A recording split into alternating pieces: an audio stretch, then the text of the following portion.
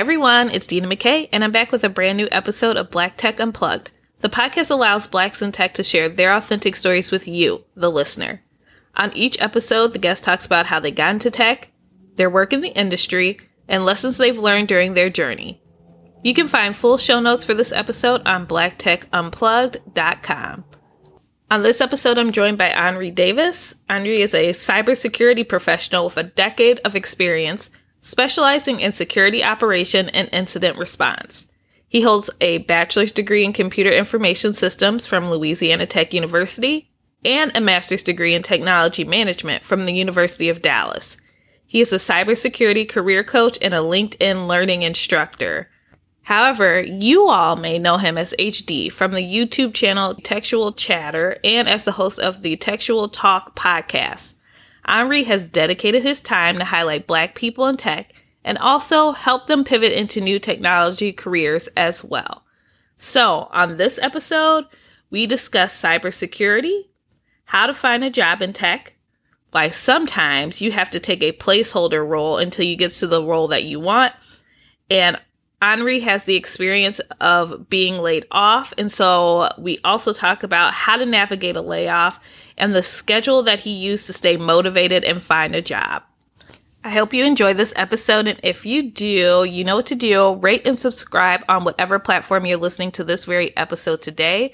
Also want to give you a heads up that his interview, as well as all the interviews from this season, are available on the Black Tech Unplugged YouTube channel. So you can see the extended interview, unedited, uncut, where we talk about a few extra things. So make sure to go to youtube.com/Black Tech Unplugged to see this episode and other episodes unedited. And don't forget, everything we talk about on the podcast, as well as the link to the YouTube, are in the show notes. So check those out if you missed anything that I just said. Now, let's hop into the conversation, so let's get it.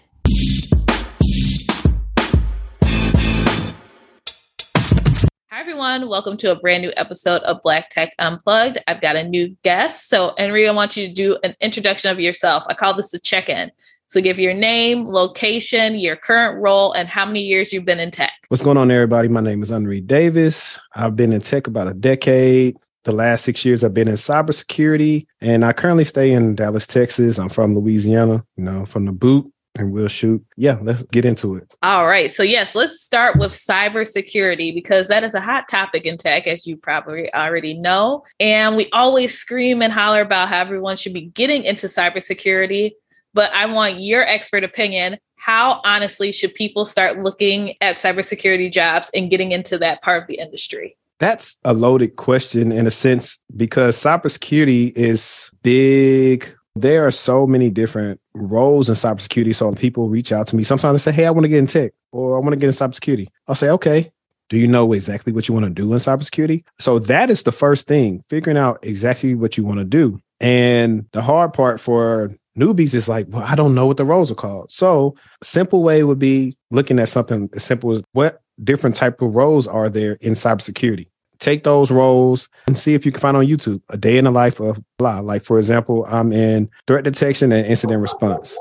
So if you type in day in the life of incident response or day in the life of threat detection, you figure out what you want to like, what you want to do, and see if you like it. And then from there, that's when I teach people that we'll do two things. We'll reach out to people that currently do those roles and try to pick their brain and see what you need to learn. And then two, you can look at job descriptions. Job descriptions are a cheat code. They're the study guide to tell you what you need to know for the role that you want to apply to. The hard part with cybersecurity, some of the roles that are more popular are hard to break into because of that skills gap. There are some people that are a little bit above entry level that have issues getting in. And then there are some people that are mid to entry that they're competing against. And the more popular roles that have come about recently might have been like security analysts, SOC analyst, incident response. Of course, everyone always talks about being a penetration tester or ethical hacker. Those titles are very sexy now. So you may see anywhere from 300 to 500 applicants that these people apply to them. Wow. So what I try to advise my clients to do is, hey, based on your skill set, let's try to get you on the path of least resistance and the role that may be easier to go into. I typically try to tell people to look into governance, risk, and compliance. That is a subset, kind of intersects with cybersecurity. but it has so many different roles that people can do that some can be technical, but a lot are non-technical. And a lot of people's transferable skills that they use in their current roles will match up with being in a GRC position. And so that's what I typically tell them to look at, see if they'd be interested in. And I say, okay, this doesn't have to be your last role, but my goal is to try to get you through the door. And then once you interact with some different teams, that's how you figure out what you want to do. So that's typically how I go about showing my clients exactly how to get into cybersecurity. And on my YouTube channel, Textual Chatter, I actually have a free webinar on how to get into cybersecurity with no experience. So I have that in a much more detailed light. And I believe I have the slides for download in the description. So you can check that out as well in case you missed anything I said. So perfect. Everyone can stop listening right now. I'm just kidding. But I know that's a loaded question. And the reason that I asked you that loaded question is because I knew you could simplify for people who are so excited about cybersecurity, think they can jump in, help them to realize cybersecurity is this big umbrella. And there's so much underneath it and so many opportunities. While we're still encouraging you to pursue that, it still needs to be said like, hey, you can't just say, I want to go into cybersecurity and it's going to pop up a job. There's some work that needs to be done. And so you mentioned that there's many roles under cybersecurity. And what I want to do is explore that, but using your previous experience. And we can even start with your current role and talk through the different roles that you've had from a cybersecurity perspective and the skills that you needed to actually fulfill those roles. So what is your current role and what exactly are your responsibilities? So currently right now, I am a threat detection and incident responder. And to sum that role up, it means I work in security operations and I also do incident response. Now, to work in the SOC, you need to have a foundational knowledge of cybersecurity. You get multiple alerts from different log sources, and you have to be able to triage, which means investigate and analyze these things most of the time to a very high level so that you can make sure we avoid breaches. So to do a role like mine, you would need to understand Windows operating system. You would need to understand maybe Mac OS, Linux, understand the basics of networking, understand things like encryption, hashing, understanding things about malware, how it acts, what happens when somebody clicks on something malicious, understand phishing, understanding the cloud. Now, pretty soon, now you got AI coming out here. So there always are different attacks and threat vectors that are happening constantly daily. And so you have to stay updated with the latest attacks. Like even when I logged on today, they were telling us about, hey, this 0 day just came out. And for those who don't know, a 0 day is an attack that starts instantly, that's just launched by attackers that there's not a fix for yet. And so you have to be proactive in your response to this to make sure that your organization isn't affected by whatever they use in this thing for CVE. Now, that's one part of it. Then for the incident response side is responding. Okay, if we have a person whose account's been hacked, what do we do to make sure the attacker is gone?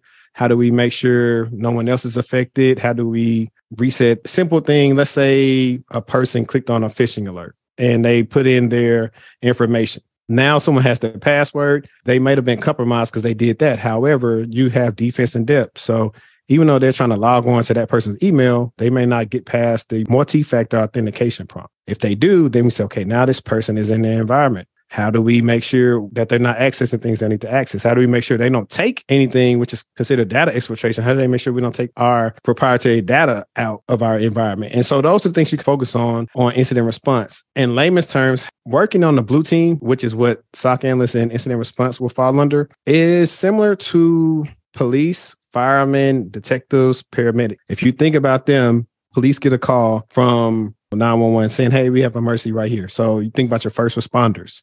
IR is that. They're the first responders. Someone said, hey, we got this. This is what's happening right now. We believe that this machine right here has been compromised. So now you're going to follow your protocol and check all you need to check and see what's going on. Is it really compromised or not? Do we need to isolate it from the network? And so they're doing it real time. The policemen say, okay, how we assess this? How do we pull up to this incident? How do we need to prepare ourselves so we don't get affected by anything? Once the incidents happen, you bring in the detectives. So the detectives are the people that are actively getting all the information. They're doing a deep dive. And so that's a part you do as well. And then you also have the fireman and paramedic part. They're just chilling. They come and trying to put the fire out. The paramedics recognize what this is. And their job is just to, hey, we just need to have this ad hoc until we make it to the hospital.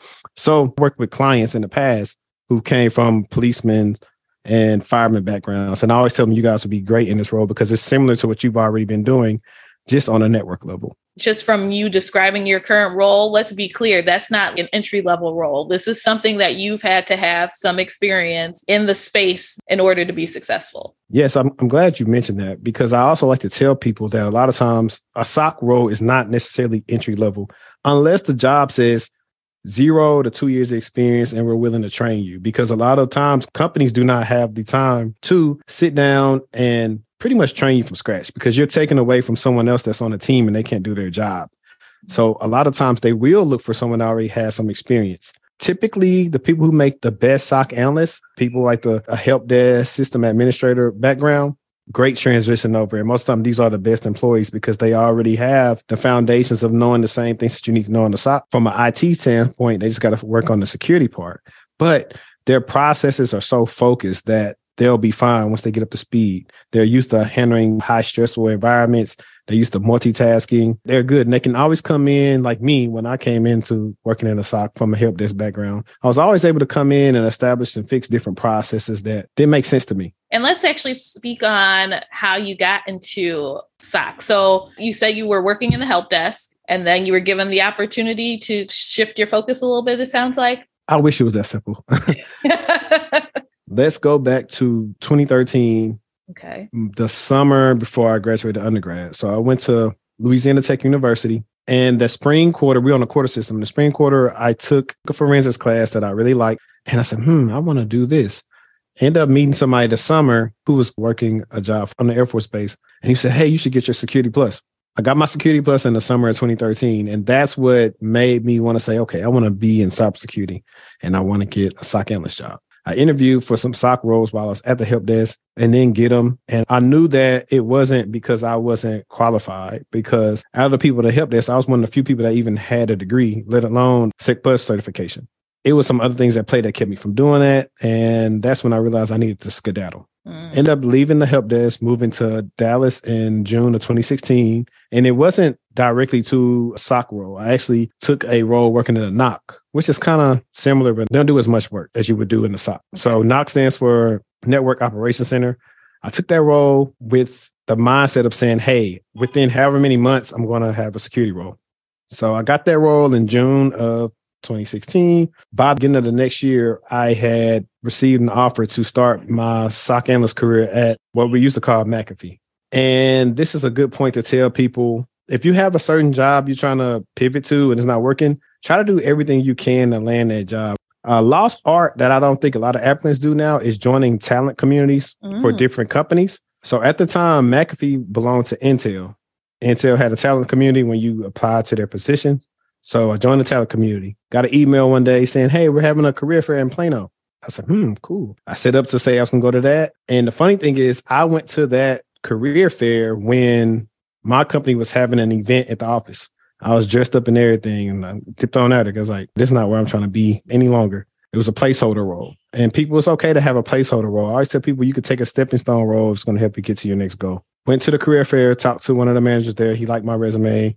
I interviewed in December of 2016 and I didn't hear anything back. Sent the follow-up in, I want to say late January, early February to Eric. I reached out to him, no cap, playing basketball, checked my phone, and my then manager said, when can you come up here? Went up there and all he asked me was like, when can I start? And the rest is history. I tell people starting your cybersecurity career can be hard work, sometimes the right amount of luck. It's just your time. And I feel like that was my time. I learned a lot in that role. I did end up getting laid off in that role, which taught me a lot on how to navigate myself since then. But I learned so much dealing with that position. Now, we got to go back. So let's start with the placeholder role, because a lot of times people act like they haven't had a placeholder role. Like, let's be real. Here's the thing. So in your situation, you had this placeholder role before you got where you wanted to go. What did you use that time to do for your career? Glad you asked me that.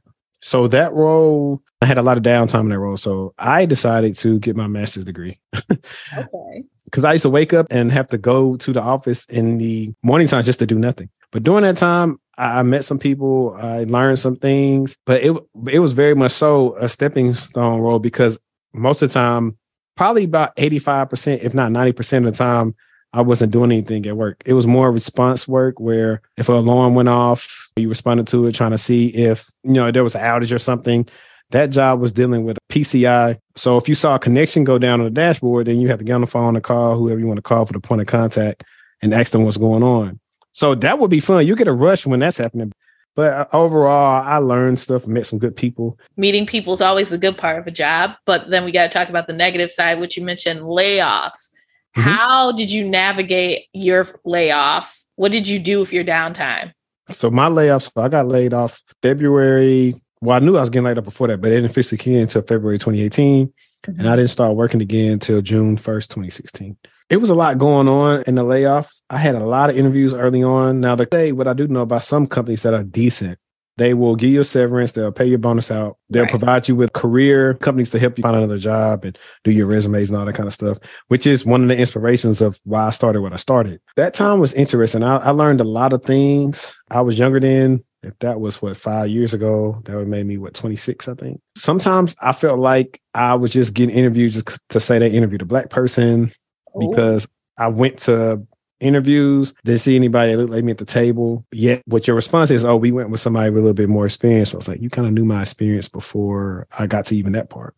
Why not just say you went with somebody else? Because when people know my real name, when they see like, Henri, my name is very much fluid. It could be whatever when you see it on paper. And I was getting that vibe. Like I've had companies during that time tell me, hey, he was the best applicant, but we're going to go with someone else. I'm like, what does that mean? Right. I had companies that told me like I pretty much had the job just to ghost me and I never got the job. But if people are going through that now, sometimes that's a bigger blessing than you realize. You actually avoided some BS because fast forward when I got the job after the layoff, a guy came from that same company. The guy told me, said, yeah, man, they hired a woman that didn't even know what she was doing. So it didn't matter. And it was kind of lowballing on the salary too. So how I navigated my free time was I would work out at least 3-4 times a week, run. I had a set thing to where when I applied to jobs like early in the morning. So by the time 9 or 10 came, I was reaching out to people either on the team, recruiters or managers, trying to get those interviews, stayed in good spirits, talk to people. And yeah, that's pretty much what I did. I think working out was like a big part of that. It did get down sometimes when the money got funny. I will also tell you, like I told people in a video where I talked about this, is if you got laid off and if you were like me, most of us in the Black community, especially if you're like one of the first college graduates, 9 times out of 10 didn't come from an ideal situation where you have family you could depend on to actually give you money for bills and all these other stuff. So most time, like, you might have been the person that was helping out the family because you had the better job and everyone else still struggling, like me.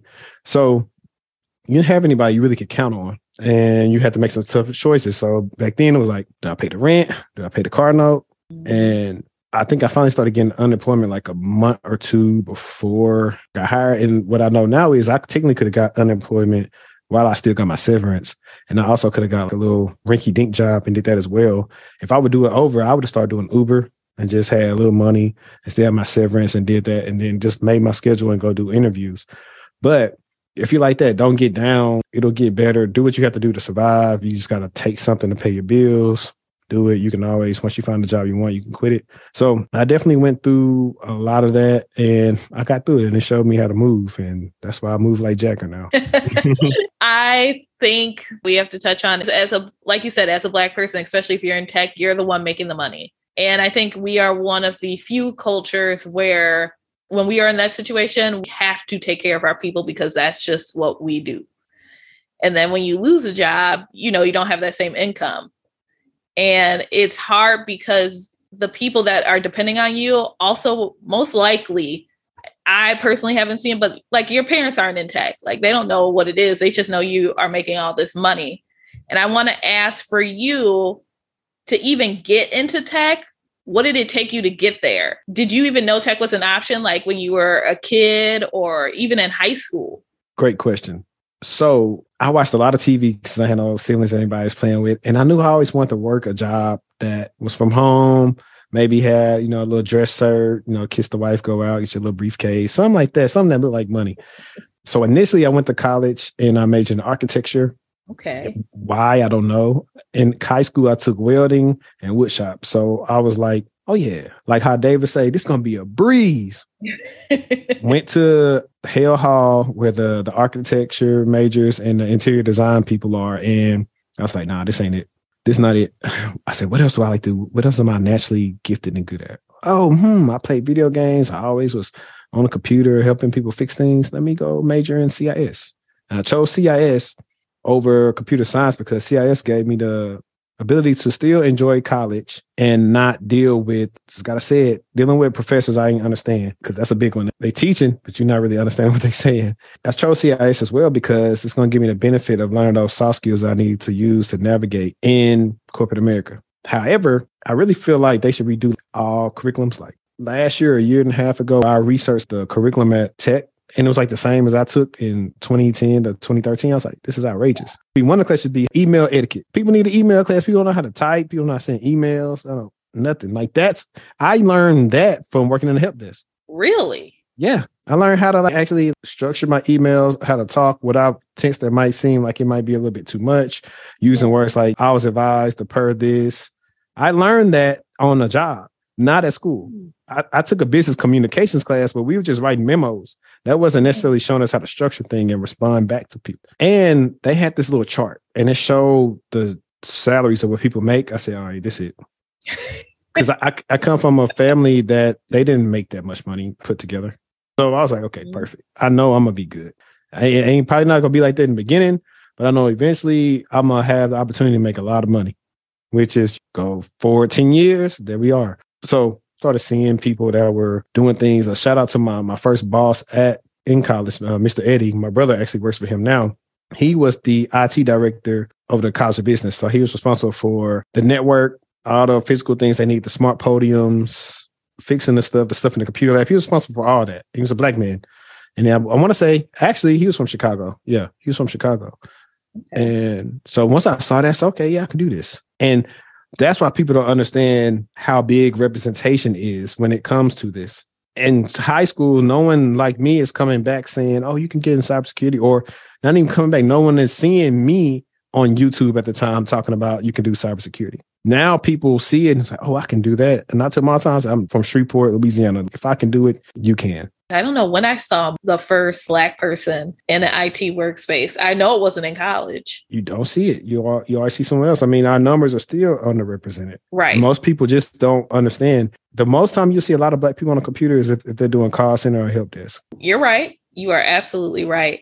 And you know what else you were right about? You talked about making the big figures in tech. And I know you've seen it because I think we've talked about it before too. It takes 4 to 6 years. You don't just come out in tech and get 6 figures. Like, let's be real. And I shouldn't say you don't. Most the people's paths work that way. But if you go on a TikTok or Instagram, it says, take this, you'll get 6 figures right away. So I just want to bust that myth one more time and talk from your perspective. How do you feel when you see videos like that, knowing that you obviously put in the hard work to get where you are today? Right. Yeah, definitely. I always tell people, do we focus on the majority or the minority? Now, there are rare occasions when you can come out of college making 6 figures. Most of the time, these people have did either one or multiple internships and have the skill set that allots them to get 6 figures. Shout out to my guy, Tayon Tech. We actually used to work together. So I can vouch for, he was making a lot of money coming out of college, but that's also because he had did like 3 internships and knew his value on the market. Most people don't have that experience. A lot of us don't get internships. And one of my gripes about school is, hey, we're going to pay all this money. You guys get some relationships with these companies, or what you got to do, and get everybody an internship in these certain majors before we leave so we can have actual skills when we apply to jobs. That's one of my biggest gripes. I want schooling to be similar to how clinicals are for nurses, or when you got to do residency if you're a doctor, really tech trade type of roles. That's what we need to do. Now, when it comes to people telling them, oh, you're going to do this and make 6 figures, it's really a marketing ploy. There are people that can because they have transferable skills from other careers. But more times than not, if you're talking about a technical role, and this is one of the things where people get up in arms about, technical roles are very hard to break into because they require you to actually be technical. Non-technical roles are non-technical for a reason. Your skill set is more highlighted in time management, team building, effective working, communication, all those different things, staying on task. Those soft skills, those will make you a lot of money if you pick the right roles. But you just have to structure your resume in a way and interview well enough to get the roles. That's a little different. But a cert alone probably won't help you do that. And also what we saw a surge in is everyone's trying to apply to like 5 companies. And I've broken this down recently to tell people, hey, instead of focusing on company, focus on what industry you like and see if they have a job there that you like. Told someone in the comment on YouTube, I was interviewing for a role at Target last year, but unfortunately got put on hold. That role alone was going to pay $200K plus. And that's not a FANG role. Focus on industry. Like I tell people, if you're in healthcare, you're a nurse and you're trying to get into a tech role, focus on healthcare companies. You've been doing a lot of stuff already. You've been working with Epic. Try to see how you could do something with Epic tech-wise. Those skills will eventually pay. A lot of times people just are very pressed. And I'm going to say something that's going to ruffle a lot of feathers. With the climate that we're in now, with your first job, don't just think you're finna work remote on your first job and you got no skin in the game. Ooh. Matter of fact, if you want to get a job faster, try to apply to the on-site gigs. Early on in your career, it actually benefits you to go on-site if you're working with people that's going to actually be there so you can learn. You'll learn so much than having to reach out to people on Teams and everything else to see what they're doing. In my second SOC role, we were on-site. I learned so much just from being there to be able to go tap somebody and say, hey, let's look at this. One other piece that I want to add on to going into the office is being in the office, that FaceTime. Visibility. That FaceTime is so key. People need to know your name because if they don't know your name, let's just say if anything went down, you probably wouldn't be safe from a layoff. If they were going to restructure and have some open roles, your name wouldn't be mentioned for those roles. FaceTime is so important. And I feel like that's an area that we are not the strongest in. That's one of the things that I talk about in my advanced cybersecurity career course on LinkedIn. It's about that visibility on how to get promoted and advance your career, becoming more visible. Now, you can do this if you work remotely, but what you have to do is get strategic about it. Lead more of the calls on your quarterly calls, annual calls, try to present something, present a new technique or process or report, something like that, to where you knock it out of the park so they know who you are when it comes to promotion and bonus time. They know you. Reach out to those teams that you involve with a lot and their managers and talk with them for 15 minutes. They love to talk. Yep. That's all they do. They talk. They're not technical no more. Like, there are ways to do it, but you have to be strategic about it. And I think our issue in our community is it's not a lot of us in corporate. And so much stuff you learn as a first gen corporate person that unfortunately you have a lot of bumps and bruises along the way. But once you figure it out, like, you're good. That's why I have no problem moving the way I'm moving. Once I realize, hey, I'm a requisition number, I moved accordingly. That's true. That's very true. And I want you to elaborate about how you view how you move, because I do think it's unique. I shouldn't say unique. I think that it is a different mindset that people are starting to do now. But you know how back in the day, people used to stay at jobs for like 20 years and, you know, those don't exist anymore. Yeah. Like, for example, we have our parents are what? Gen X or whatever before that. My mom's born in 68. My dad's born in 64. I don't know, whatever they are considered to be. When I talked to my mom years ago about, oh yeah, I'm finna interview and talk to this company and whatever, she's like, nah, you need to show some loyalty and blah, blah, blah. And I say, mama, these companies don't care about that. And I don't leave money on the table. If it's a good enough offer, I'm gone. And I say that because whether we pay attention to financial stuff or not, we're living in a time where they're taking money out of our check for Social Security to possibly not even be there by the time we need it. Right. So we're steady trying to work for a company to where they don't pay your loans off. They're not giving you excess amount of money when it comes to bonuses or stocks. So you have to look out in your best interest. They don't have any pensions anymore, right? So what benefit do you have to just stay somewhere for years if you don't have like a active, hey, if I stay here 20 years for facts, I know I'm going to get one check for $8,000 every month when I retire. If that's the case, a lot of people are not going to leave, but that's not the case. You got to keep on making a lot of money so you can save more and retire more. and get back more of your time. That's the biggest issue. And it's also, you don't want to just jump ship to companies that you're unsure about their finances. And so you may make a bad move. For me, I research where I go for ahead of time, especially after being laid off before. It's different ways you got to learn to play the game because they're playing it. If you look at the Q4 profit statement, they made their money. But yet when it comes to you, you don't want to get a raise, your apartment, your property taxes, everything going up, but they want you to be a loyal servant and make the same amount of money, but yet have less money to actually buy stuff and take care of your family. And that's what it is for me. I'm a father now. I have 2 girls and our family, we're all here, the girls and their mom. So I was like, it's me. I'm looking out for them, I'm looking out for me. I got to take care of them. So that's what you got to think about. Think about yourself first. Shout out to my guy, Jermaine Jupiter. We play for this name on the front, even though this is not a jersey, but we play for the name on the front and we're loyal to the name on the back of the jersey. That's right. That's what we do. That's like right. As long as I'm happy, I'm gonna be the best worker you got. You ain't gonna find nobody better than me. That's also the notion that we have to dispel. I worked in a lot of big companies, and I'm gonna tell y'all right now, when we've been in the upper levels of corporate, it ain't been us that's been sorry. It's been everybody else, but they don't report on that, and that's a hot take. But it ain't been us. I'm telling you, I didn't work with the others, and they have not been good. I mean, everything you're saying is accurate. I think everyone who's listening to the podcast is probably going to be nodding their head like, you know what? It's making sense. Like when we talk about corporate space, right? Nobody ever is coming out speaking up for us. Like we'll see these lowering numbers and then let's not get started. And this is not my forte, diversity, equity, inclusion. And then you look at the top level, ain't no diversity there. So what y'all talking about? Mm-hmm. Why it's not more of us? Why it's not more of them? How diverse are we? True.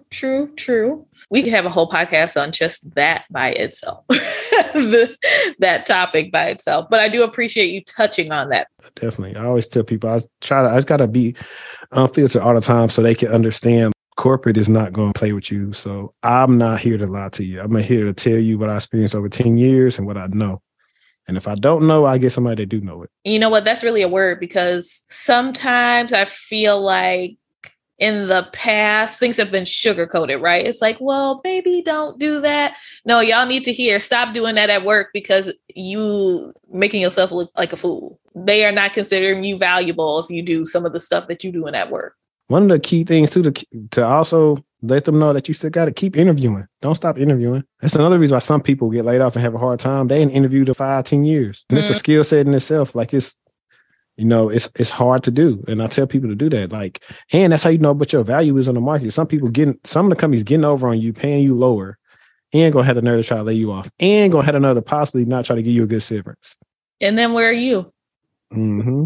Yeah, I definitely feel that. And Henri, I have to cover the other side of everything that you do. So we talked about cybersecurity, your career, but you're also on the content creation side. And I want to make sure that the listeners get to hear about that piece a little bit. So why don't we start with how you started getting into the content creating space and what exactly is it that you're creating when it comes to content? Sure thing. So I got into content creation. A lot of people don't know, before I had Textual Chatter, I actually had a boxing channel because I love boxing. And so I was covering boxing all the time, making different boxing videos. But I realized I was putting a lot of effort into that. And there wasn't much value in that to even the listeners. 2020 comes around, COVID comes. My first little girl is about to be born. And I was just thinking, I need to do 2 things. One, figure out what I'm going to do, to do more things to support my family. And 2, start even branding myself some more. I've been doing this for a while. I've been helping people for a while. So what do I want to do with that?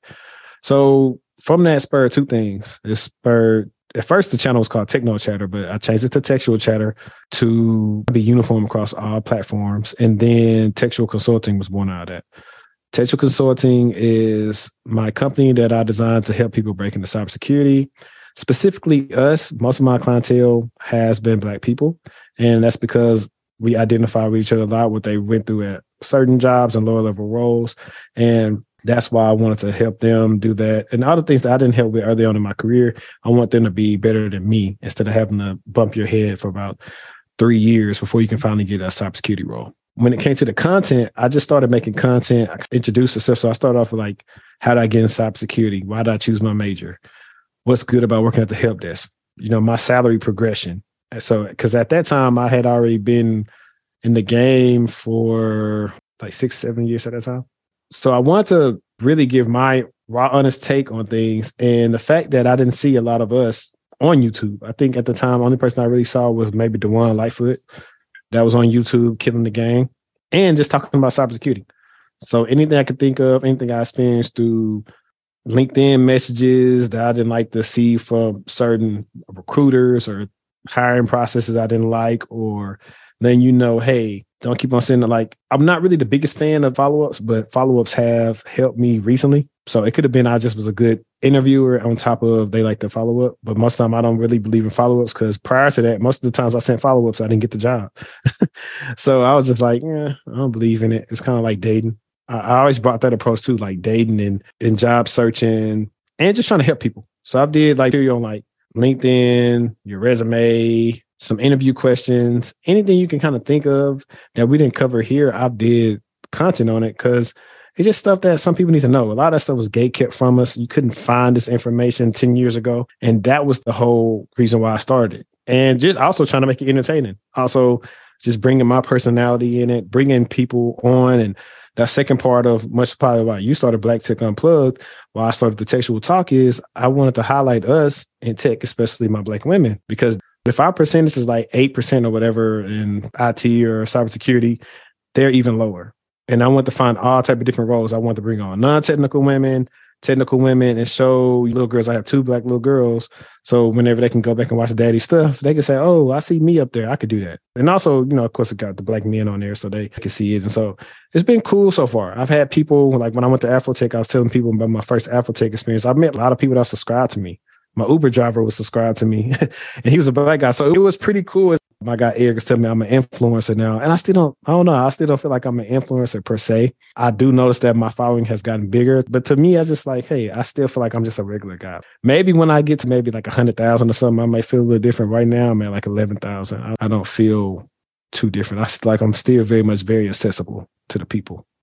Okay, let's first off say 11,000 is not some chump change number. So first off, congratulations on that. But you're going to have to elaborate on your Uber story. So how did you find out your Uber driver follows you? Yeah, so he used to work for Meta because Afrotech was in Austin and we were just talking. And he was like, yeah, I'm thinking about getting cybersecurity. So I was talking. I was like, yeah, I have a channel where I talk about that and how I help people get into cybersecurity or whatever. Then I guess he maybe didn't really even realize it was me at first. Then I told him my channel. He said, oh, yo, I'm subscribed to you. I was like, word. And so that's kind of like how it happened. Or having people come up to me and say, are you textual chatter? Like coming to me, like looking at me kind of like trying to make sure they like not being weird. And then I say, yeah, it's me. It was kind of like surreal. It was like whether I have 1,000, 10,000, 100,000, 1 million, the fact that people tune in and recognize me and come up and give me a hug or say, thanks for your content, man.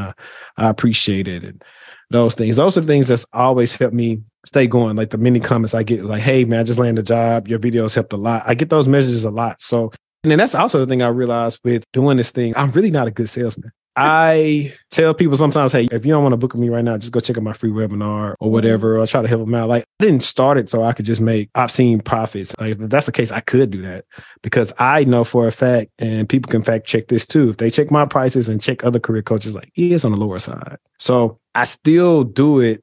One, because I also have a job. So it's not like it's my source of income. If my source of income probably be different. I still have it structured in a way that it's set up to really try to help you. And most people, I can't say all the time in 3 months they land something. However, they're better off than when they first came to me and they eventually say, yo, I finally landed something, man, or whatever. So. And you also aren't doing a good job selling right now because you didn't say what services you offer and the prices. So I always just tell people go to the website because I have 3 tiers. Okay. I have for entry level, mid, and senior. And only reason why it's like that is because I know people that maybe entry level may not have as much money as the mid and seniors. They're only separated by like $100. But right now I just offer interview prep, career coaching advice, job search tips, resumes, anything I've described right now on this call. Things that's helped me get interviews at all different type of companies that keeps my LinkedIn inbox booming, that keeps recruiters hitting me up at 10 and 11 at night. All those things that I still do on my page now, and like how to bring yourself, I teach that. Like, boy, it's a little bit more in depth and I can cater it to you. And like a lot of times my skill set is just helping my clients to actually believe in themselves. And like, I'll take a look at their skill set. I said, man, you got a lot of skills. You're just not highlighting them right. I always compare my process to being a boxing trainer and telling somebody like, you got a good jab, man. You got to use that jab. And so when that trainer not only reinstates that confidence in that fight and tell them really use that jab, they normally become successful. So it's that part of it. And I give it to you straight, and I'm going to ask you like, hey, why did you do that? Like, I had a client do some stuff to their resume that I didn't do, and they ended up getting rejected for a role they applied to. And I looked at the resume, I was like, why did you put this on there? But that's because they started getting information from else places instead of just me, which I'm not the person I just can't say I'm correcting everything. However, if you're going to do that, ask me first so I can help you out. Because I threw them a layup to possibly even just get an interview with the company that I had pretty much had that offer with. But it is what it is. Those who actually listen to me and execute, those have been the ones that have been very successful with working with me. Those who are lackadaisical and not really doing all they can to succeed, they tend to take a while, So, but that's not on me. I can only tell you what to do. I can lead you to water, but I can't make you drink. Exactly. And sometimes people are going to people, right? Like you say, you can lead them to the water. If you're going to drink, you do. If you don't, okay. Where can people find your YouTube and LinkedIn courses? And then also if they want to connect with you from a career coaching perspective. Sure thing. So on all socials, including YouTube, you can find me at Textual Chatter. That is TECHTUAL Chatter, one word.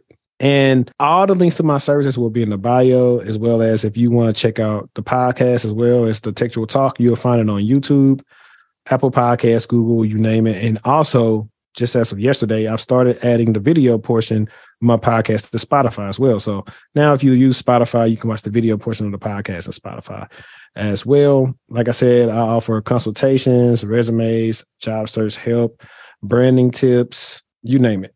If you could think about it, I do it besides applying to the job for you. I don't do that just yet, but eventually maybe I'll help you do that.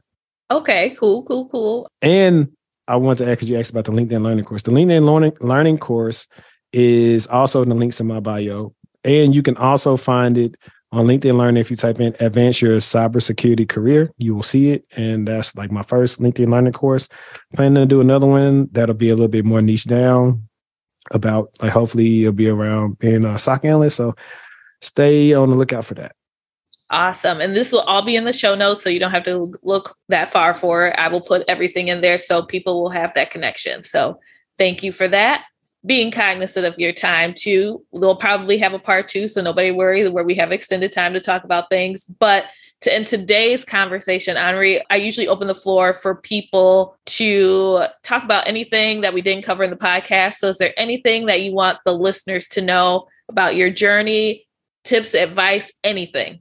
Yeah, but before getting long-winded, I'll tell them to go to my Cybersecurity Career Journey playlist on my YouTube channel, and you'll get more transparent and in-depth experience with me.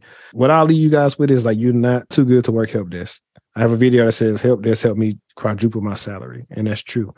Put in the work, learn the skills, and you'll be fine. Pay attention to trends. If you see a certain technology trending in this direction, get on it first so you become a subject matter expert so you can run the price up on them, because they're going to pay. They're paying a lot of money for people that know how to use like AI right now. So that's what I say. Run it up. Take all the money. Listen, I appreciate you coming on, spilling all of the good information. Like I said, there'll probably be a part 2 because there's so much more that we could cover. Again, thank you so much, because my listeners have a whole new insight into cybersecurity, as well as just like the mindset that you need to be in tech. Like, you kept it really real, which I appreciate. Oh, anytime. Thank you for listening to Black Tech Unplugged. I'm Dina McKay, and you can find the show on all social media platforms under Black Tech Unplugged. And if you haven't already, please subscribe to the podcast on whatever platform you're listening to this episode. And if you have a few extra minutes, make sure to leave a 5-star review too. It will help me out a lot and help other people find the podcast. Until next time.